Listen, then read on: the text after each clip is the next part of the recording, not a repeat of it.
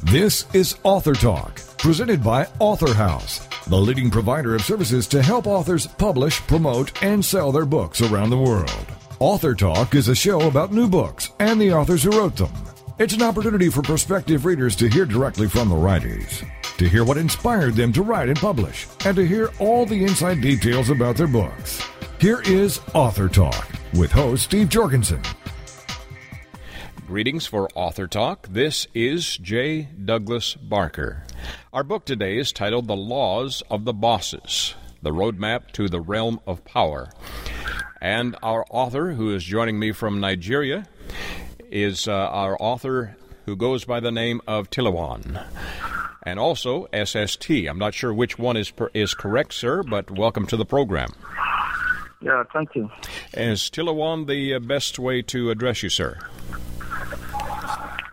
Tilawan is okay. Or SST. SST is my initials, so you can call me SST. SST, all right, sir. Well, thank you for joining me today. I know that it's difficult to schedule some of our appointments when our authors are overseas, and you're in Nigeria, so it's a little bit later in the day than typical. Tell me about your book a little bit, The Laws of the Bosses, The Roadmap to the Realm of Power. How did you come up with this title, and what is the reason the book was written? Well, the book, I think the title says a lot about the book. It's talking about bosses in every space of life. We have leaders, we have everything, but in a way, everybody that's in charge of an establishment is in control of people, is a boss in one way or the other.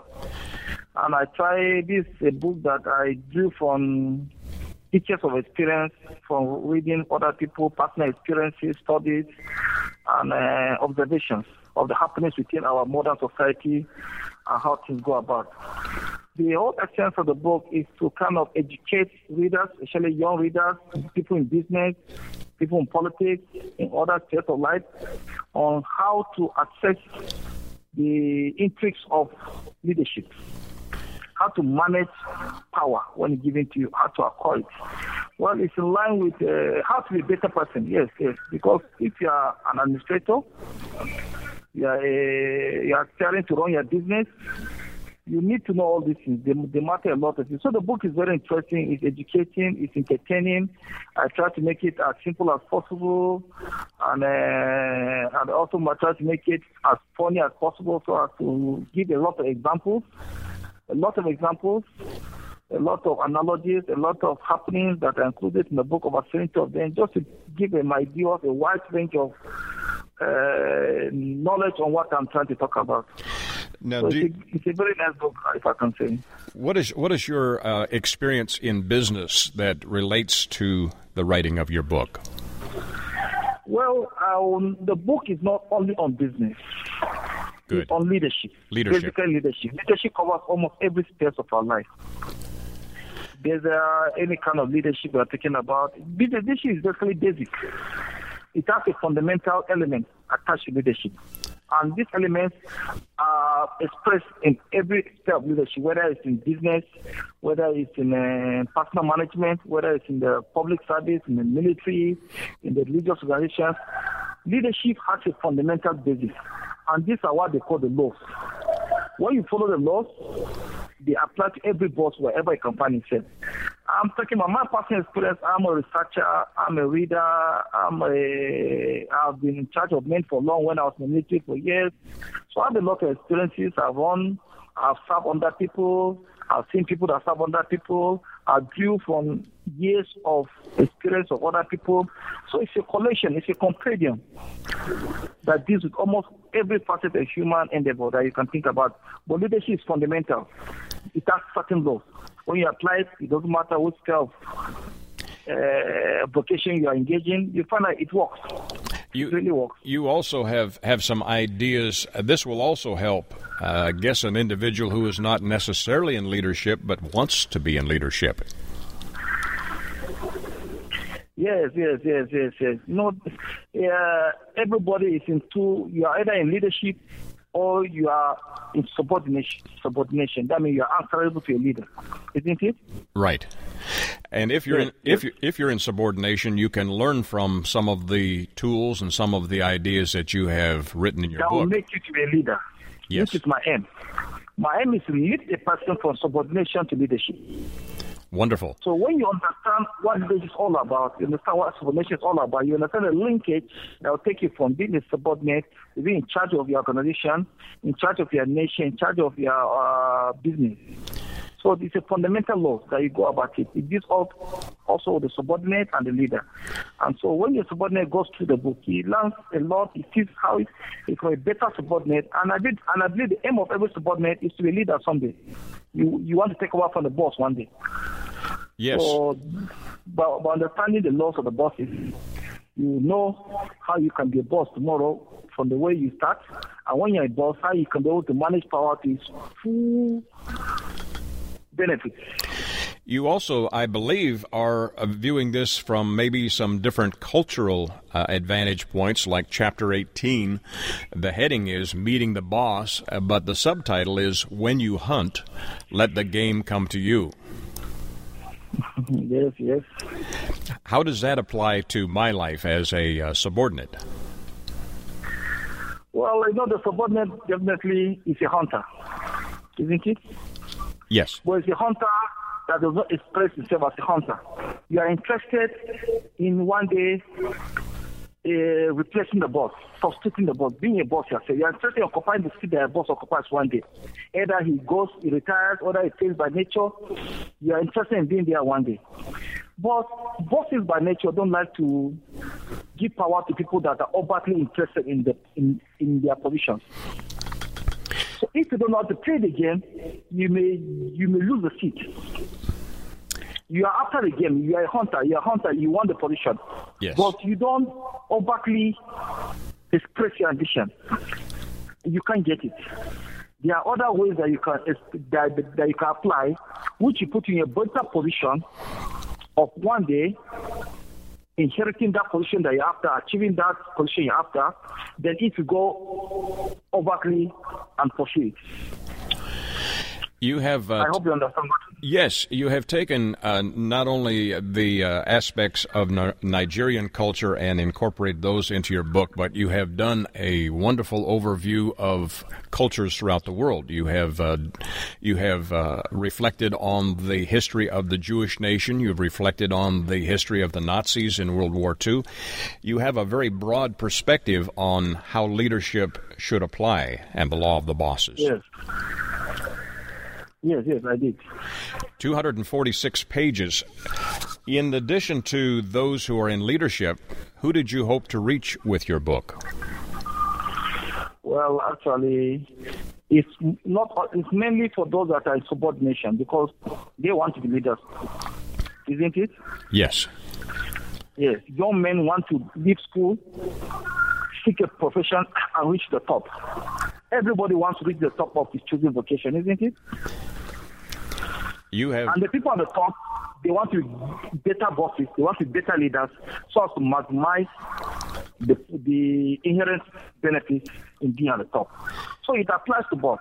Applies to both. If you understand how the leader is, tomorrow you are going to be a leader also. So when you reach there, you're a better leader. If you're a leader, you know how a leader should be, how a boss should be with his subordinates. It will make you a better boss. So it applies to almost all categories of people. Anybody, it interests anybody. It's open to everybody's interest. It's an interesting book because you also, as you mentioned, included some humor and humorous viewpoints. Chapter 20. Yes. The Boss and the Power of Body Language, and the subtitle on that is Hips Don't Lie. That's a humorous approach to getting people's attention. How would you introduce this book to someone in a couple of sentences and get them interested in getting a copy of The Laws of the Bosses, the Roadmap to the Realm of Power? Yes, it is interesting, it is educative, it is hilarious, and it teaches you all you need to know, most of what you need to know, because nothing has all the information you need in the world. most of what you need to know in being a better worker, a subordinate, wherever you are, and one day be at the top of wherever you are. It teaches you what you need to know to progress in life, to reach the top of your chosen vocation. Wonderful. You must have had some challenges. I'm getting the impression that English is not your primary language, but this is an English-speaking book. Were there challenges in getting your thoughts from a different cultural background into English and getting this book presented and completed? Well, English is our lingua franca here. Officially, English is the language we speak in Nigeria. Yes, wonderful. Yes, officially English is the language we speak. From schools, outside, everywhere is English. So English we are comfortable with English, at least the English you speak here. And every good book goes into a lot of editors, readers, other contributors. So it's a book that took 6 years to come out. So I will not claim total ownership of the book, because it is my work that was also contributed by a lot of people all over the world. Editors out in the US, readers in the UK, friends around here in the academia. A lot of people went through it, had their own contribution before we arrive at the book that we have now. Wonderful. At 246 pages, I think it's a very instructive and important read for anyone who wants to be in leadership. And I know this has been a challenge for you because of scheduling to visit with me today from Nigeria. Tilawan, how do we get copies of your book? Well, presently the book is on Amazon.co.uk. It's on AuthorHouse, I think website sales. I'm still trying to look for a traditional publisher. Very fine. So as to make it as available as much around the world. But I believe that anybody that goes through the book will understand that it is a masterpiece.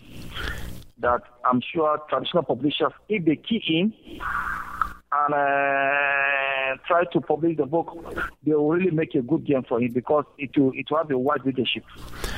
Thank you again for joining me today. Again, the title is The Laws of the Bosses, subtitled The Roadmap to the Realm of Power. The author goes by the name of Tilawan, which is his last name, Tilawan, if you want to do a search online. And also, we can refer to you as SST. Thank you, sir, for joining me today. Thank you very much. I'm very grateful. For Author Talk, this is J. Douglas Barker. You're listening to Author Talk. We'll be back right after these messages. Have you heard? The pages of American Patchwork and Quilting magazine come to life on our new weekly online radio show, American Patchwork and Quilting. Join Pat Sloan, our blogging and quilt designer host, as she talks about the latest trends, ideas, and inspirations. Her guests include quilt pattern designers, authors, quilt shop owners, and our editors, all quilters, just like you. Call in with your questions. Get quilting tips from industry experts. Learn about free patterns. Hear behind-the-scenes stories from our magazines, American Patchwork and Quilting, Quilt Sampler, and Quilts and More. Get the scoop on free stuff and find out more about the best independent quilt shops in North America. To listen to a live show, tune in Monday at 4 p.m. Eastern. Just log on to allpeoplequilt.com/radio. To hear past shows, go to iTunes and search for American Patchwork and Quilting Radio. We hope you'll join us, because we know that quilting changes everything. Welcome back to Author Talk, brought to you by Author House, helping authors publish, promote, and sell their books around the world. Greetings for Author Talk. This is J. Douglas Barker. Our author joins me from Great Britain today to discuss a book titled Stretchers Not Available, The Wartime Story of Dr. Jim Rickett.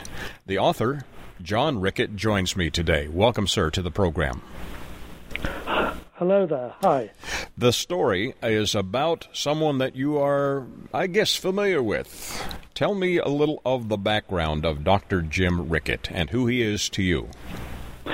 Well, he was a medical doctor, and he was in practice near Portsmouth. Portsmouth was a big naval base, and it was targeted by the Germans to destroy the naval base during 1940, when the bombing on the coastal towns was intense. And being a GP, he had to sort out the problems of the casualties of the civilians, and he was rather deprived of his colleagues who had been called up into the army, so he had to get on and work by himself and sort the problems out. He was thrown in at the deep end, as it were. And he was enlisted, or did he enlist, or was he forced to join into the military action at that time? Well, first of all, he was required, because of the bombing and the casualties at home were serious. He had to continue to do his work amongst the civilian population. But when the bombing died down, as it did in 1941, then he offered to join to call up, and he was eventually called up into the army, and he served initially in Africa, but then he went sent to the island of D.R.E.S.S, which is in the Adriatic, and the major part of the book is set in the Adriatic, where he had to set up a hospital at very short notice behind enemy lines, and was deprived of proper support. That's why it's called Stretchers Not Available. When he wired for 200 stretchers to deal with a big emergency, they wired back stretchers not available. Wow. And so he was on his own. And he was behind enemy lines, you say? This was the only island in the Adriatic that was occupied by UK, and it was taken over by the commandos, and so my father, Jim Rickett, worked with the commandos and cooperated with the Tito's partisans to set up the hospital, and they were inundated with work, and they used an incredible ingenuity and resourcefulness to get the whole thing on the road. It's really quite a remarkable story. And was it a mobile hospital, or was it a permanent? No, it wasn't. It was he had to find a building, and they did so. They found a building high up on the mountain, away from the center of population, which were going to be bombed on the island by the Germans. And so he found a deserted building up high on the mountain and set up the hospital there. And he had to barter for tents. He had no tents, but they managed to get some boots from which were intended for the partisans, and they bartered for tents, but were swapping the boots for tents. And so it was ingenuity in a situation you wouldn't see in a modern warfare now. And you have been able to retell this story because he shared them with you. Many of the veterans of World War II didn't like to talk about their experiences. Did Dr. Jim share a lot of the insight in addition to what you have in the book? Well, yes, when he came back from the war in 1946, he didn't like to talk about it very much, but we persuaded him to write it all down, and it's this account, which is a first-hand account, and it's this account which forms the basis of this incredible story of setting up the hospital on this island of D.R.E.S.S. 285 pages, that is a lot of memories that are being shared in this book. What is the underlying thought in your putting this together? Why did you choose to tell his story? The story is not one of daring do. It is one of incredible ingenuity and incredible endeavor in an almost impossible situation, and there were lessons learned, and I felt these lessons should be told as an archive so that people wouldn't make the same mistakes again. For instance, the telegraph situation was poor, and when they wired for to warn the island of Vis that they were going to be inundated with casualties, that message went astray, and due to poor intercommunications on the radio network. And these lessons are told as they are, which is why the book is a real honest account of a war situation. In telling your story, or telling your father's story, Dr. Jim Rickett, is there one particular instance that to you was startling as you were hearing the story or reading it once again from his accounts? Well, there was some of it is that there's quite a lot in it that is of great interest, showing the relationship of the partisans and how that they worked with the partisans, and how the partisans were trained for war, which was really quite amusing because they were so incredibly badly trained. But one of the incidents that stands out in my mind is that the seriousness of the casualties were brought in. There was one chap who was brought in having been wounded 48 hours previously, and he was in a pretty poor way. And when my father asked him to undo his tunic, he found that he'd had a serious abdominal wound, and 7 feet of intestine were lying inside his shirt. Oh my! And my father then had to take him in and sort him out. So it's a little bit uncomfortable reading, but it's a real story of what happened. Your father you have also included some, I would call them diary or perhaps personal letter content in your book. One of the sign-offs on one of these pages and one of these notes from the 30th of June, 1940. It was 11:55 in the evening, and your father signs off by saying this: "Give my love to the children. I'm tired and must go to bed now to face the deluge tomorrow.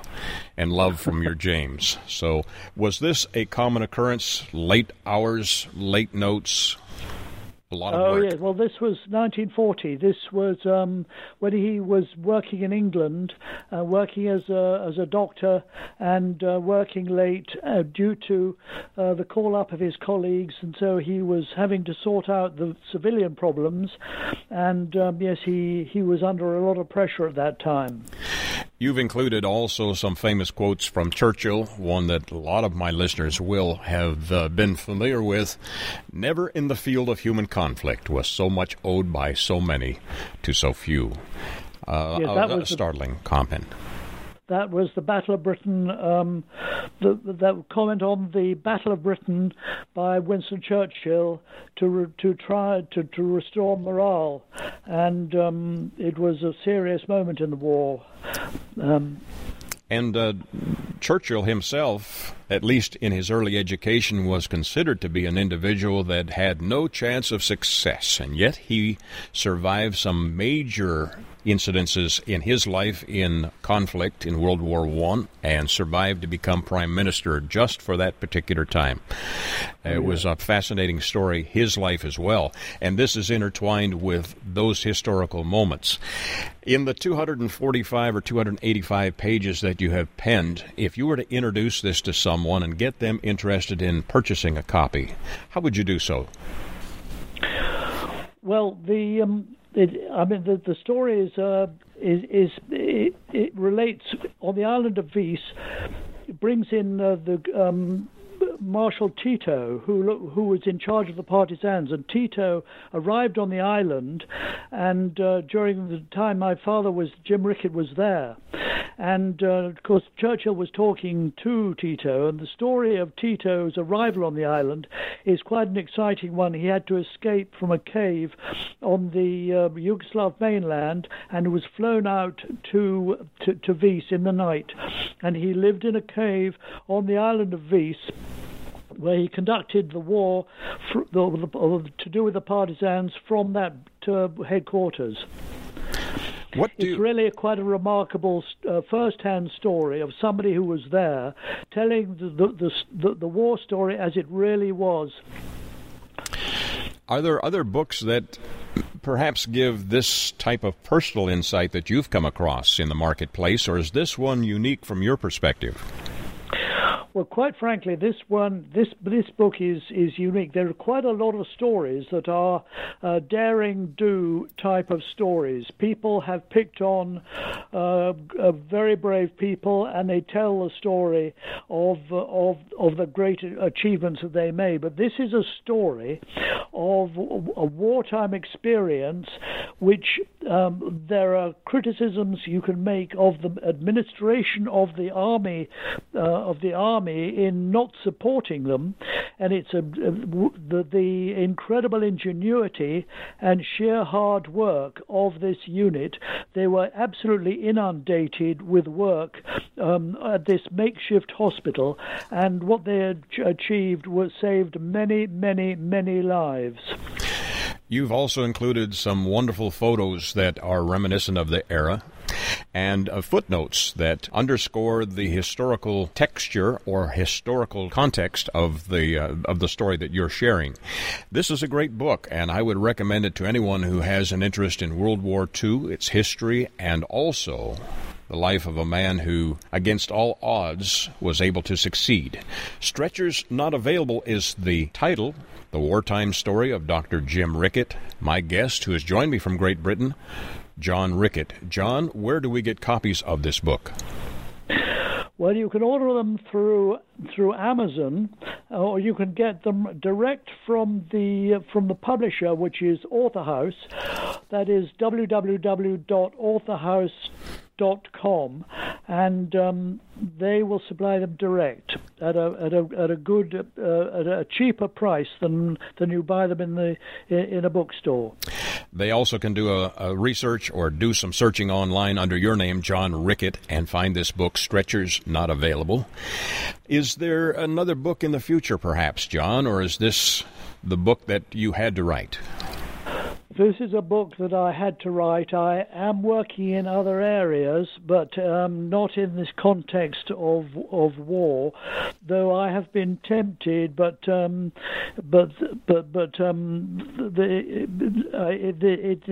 research needed on writing a book is very considerable, as I found when I was writing this book, Stretchers Not Available. Have there been any positive reviews about this book, Stretchers Not Available? Blue Ink described this book as an emotionally powerful book, which is light-hearted at times, and an incredible story with showing logistical nightmares. And the book itself, and I quote Blue Ink, pulls no punches in telling the story of this war.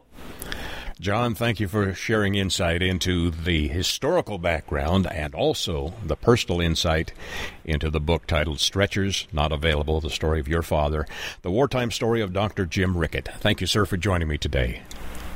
Thank you. Thank you. My pleasure. For Author Talk, this is J. Douglas Barker. You're listening to Author Talk. We'll be back right after these messages. Homeschooling? Have questions? Get your pen and paper ready. It's the sociable homeschooler, Vivian McNinney. Fridays at 5, 4 Central on TogiNet.com. After a handsome blue-eyed Texan fell in love with Vivian at the Victoria Station in London, she found herself at DFW Airport with a tiny suitcase and a snazzy little duffel bag. Well, 25 years later, she is now happily married to that blue-eyed cowboy. They have 4 grown children ages 24 to 18 who became willing guinea pigs when she unwittingly stumbled upon the world of homeschooling. Wildflower Academy flourished for 15 years. They survived and thrived, and you can too. Vivian will be covering a wide range of issues that face homeschoolers. What do you do with kids in the summer? How to set up your one-room schoolhouse? How obedience is paramount? And what to do with those snakes? Plus, you'll be sharing ideas and insights that she gleaned from other homeschoolers. So join us for an engaging hour with the sociable homeschooler, Vivian McNinney. Friday afternoons at 5, 4 Central on TogiNet.com. Welcome back to Author Talk, brought to you by Author House, helping authors publish, promote, and sell their books around the world.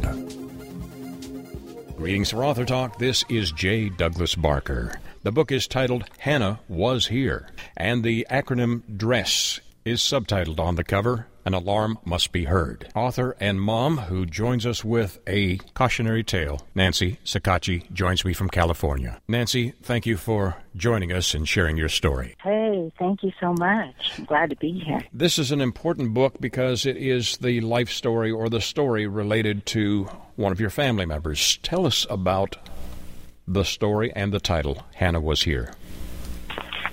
Well, Hannah Was Here is a book I wrote about an experience that we had with my daughter, Hannah.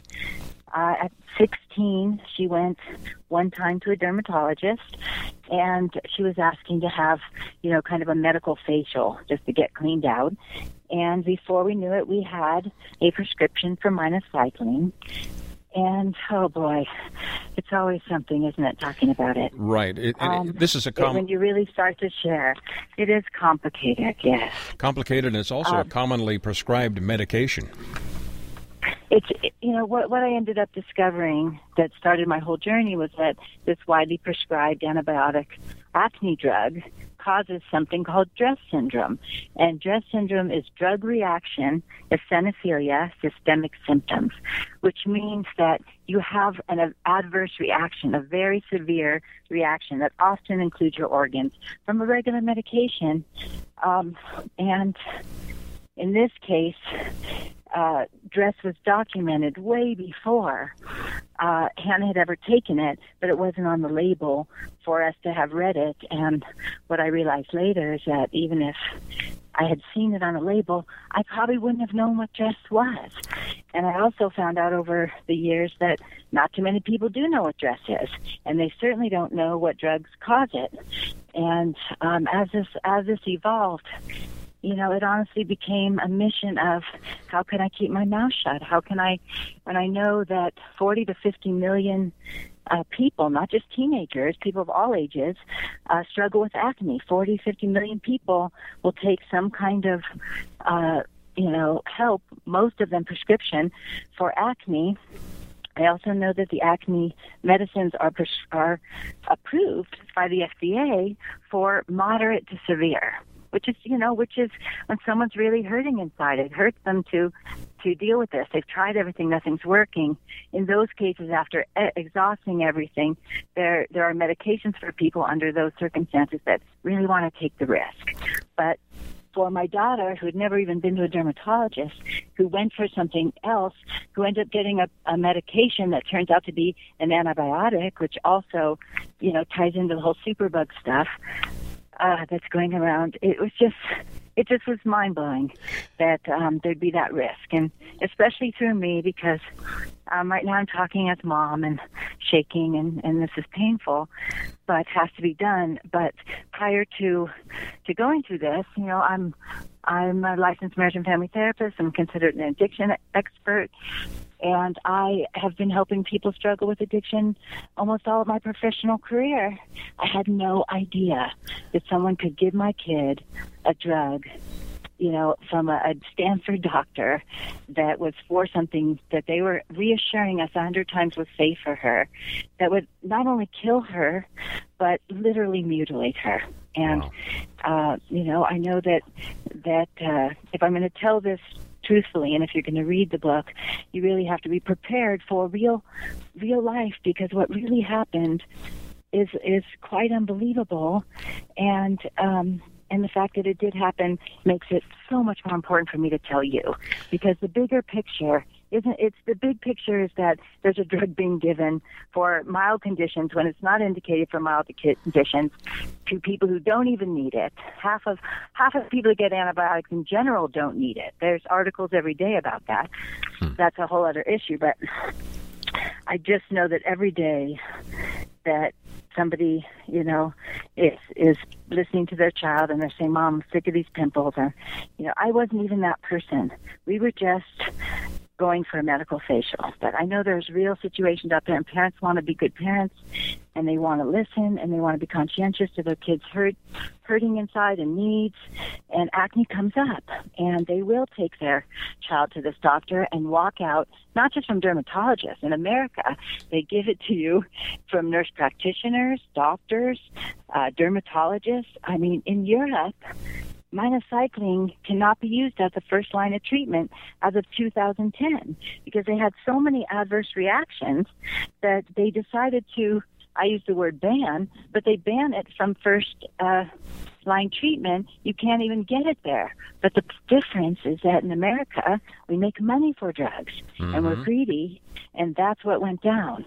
And so here I'm in Paris meeting with Dr. D.R.E.S.S, who's a French expert, and he looks at me and a tear comes down his eye, doesn't want to have to tell me that in France, a year before my daughter took this, and at the same time the FDA was investigating it. I'll finish that note because, I have in the book the letter from Dr. D.R.E.S.S. When I left him in Paris, he sent me the actual, verbiage from the medical document they get, and we translate it into English, and it just says, because of all the adverse and serious events and autoimmune and black thyroid, it's just mind-blowing what this drug can cause. So to take it for a benign condition such as pimples, it's outrageous. It is incredible what is taking place in the medical community. There are a lot of individuals who are having second thoughts about taking medicine on a just prescribed basis and accepting everything that the medical community is passing along. Your daughter was on life support for a total of 102 days. In addition to just the adverse reaction, there was some very deep valleys that your family had to go through. In completing this book, you've penned 278 pages. I'm guessing, in addition to her story, there's some life lessons and also some research that's included in this. Oh, there's so many life lessons throughout the whole thing. But yes, when Hannah got the first symptoms, it was a little over a month later that her heart failed right in the doctor's office. When we thought it was all over, that was when she actually died for the first time. And then she passed again on the way to Cedars, and then lived 102 days after passing really 11 times total. Wow. 6-minute once with a near-death experience that was the most powerful for a family who talks about these things openly. These weren't odd things to us. I almost trained my daughter to speak to me in case I passed. We all are very open to all of that. But Hannah, this is a side note, was very science-minded like her dad, and she just wasn't sure about it all. She was very skeptical, and she even writes about it. I don't believe in religion. I think it's stupid. It hurts people, these kind of things. And but when she passed for 6 minutes and they didn't have to drug her up immediately, which the difference is you don't remember when they have to drug you up, because it actually takes away the trauma. But this time they didn't, and she was wide awake and calm as can be, and she looked at us and she said goodbye forever. Wow. I mean, it was just surreal. And I started to cry, and I said, oh, no, honey, it's okay. You did pass, but you came back. You did pass. You absolutely did. And she looked at each one of us, turned her head, and she couldn't do these things easily. And her face was so calm, and she said, no, with her mouth, goodbye forever.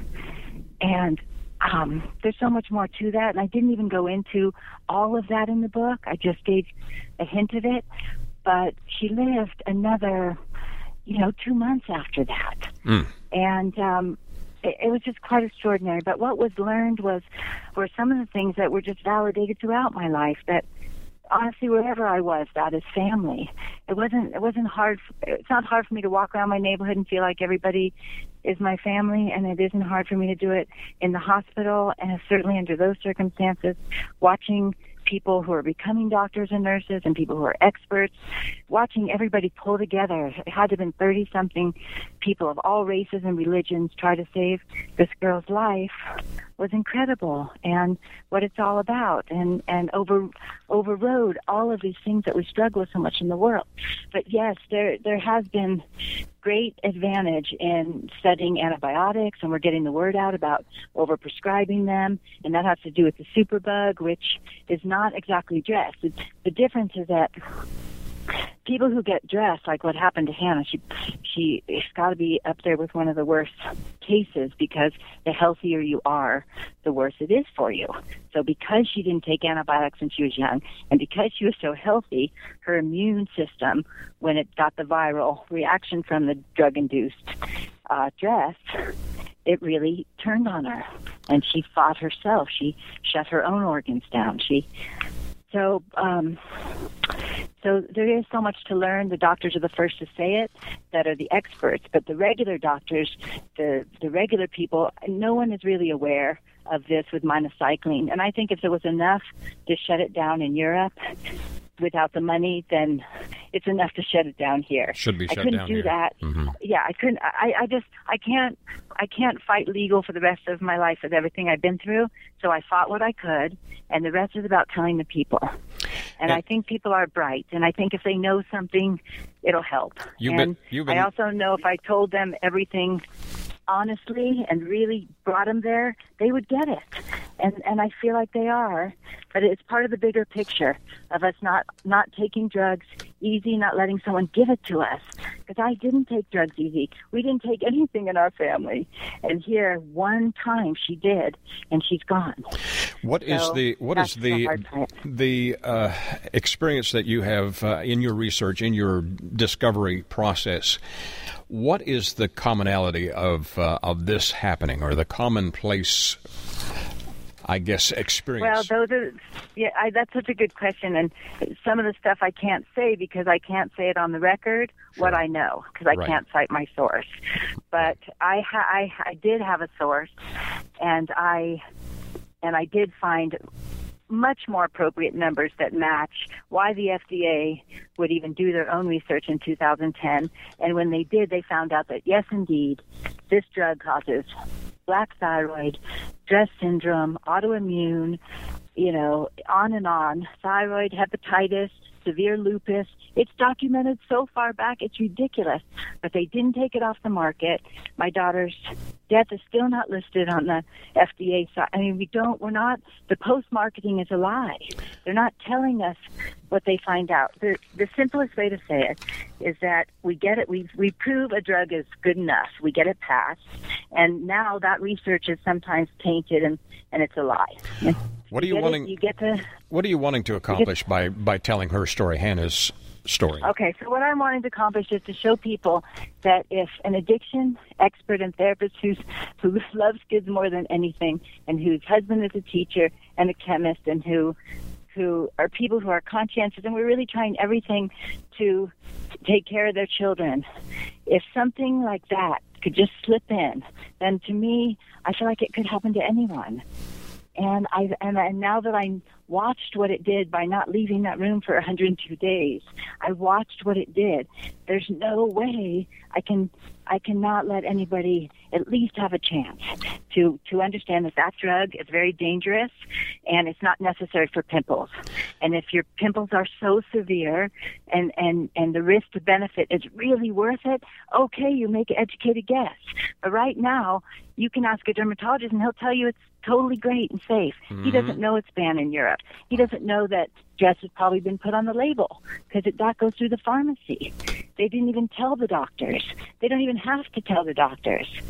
I mean, we have to look out for ourselves. That's what I want people to know.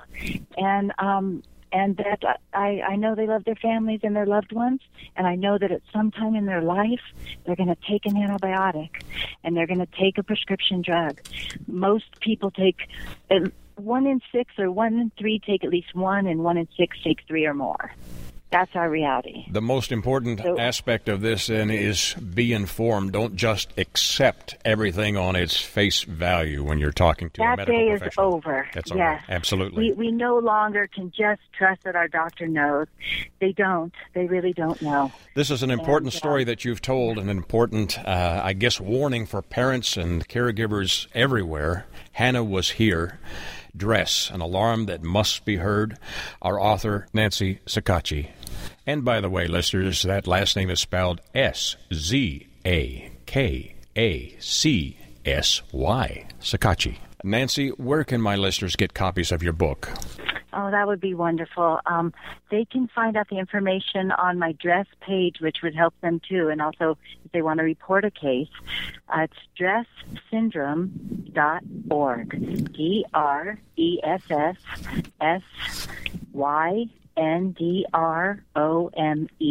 DRESSsyndrome.org. And then you can see Hannah, and you can see why I wanted to memorialize her honestly, as I know the listeners would feel the same had this happened. Just the two parts. One is I wanted to memorialize her honest. I didn't want her to die for nothing when she didn't do anything wrong whatsoever. And that left the culprit something other than her, and I think I found what it is, and that's what I'm trying to share. But it is bigger. It is the bigger picture of the pharmaceutical industry, and also loving every minute we have, because what I have now is the memories that I had before. You know, what we have is what's right in front of us. And even in the hospital, that's what I tried to keep. I really tried to keep that moment, whatever it was, and not judge what it was, bad or good. But it was a moment that I got to have, and that's what we all need to take to heart with our loved ones. Thank you, Nancy, for sharing this important and very personal story of Hannah's life. Hannah was here.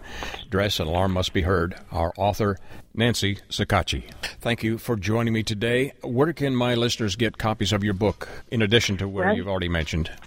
In addition to the website, they can get it at Author House, which is a great place to get it. Author House or Amazon or Barnes & Noble.